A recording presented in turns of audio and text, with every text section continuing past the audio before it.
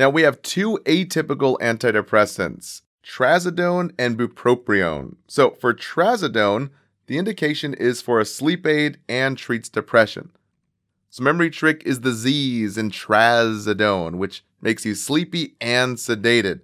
Or think of transidone, it basically puts you in a trance. Now the key is to avoid ETOH and other sedatives, such as benzos and antihistamines. And we teach the patient to take at night.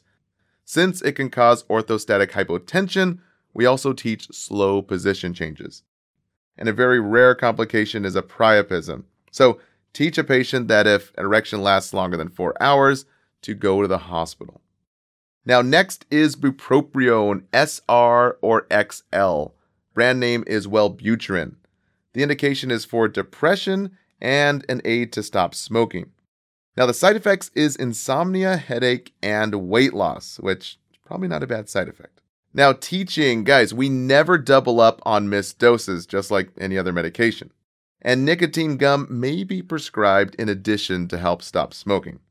Now administration, guys, the big key point here is XL and SR, or basically extended release and sustained release. We never crush, never chew, or cut these kinds of drugs.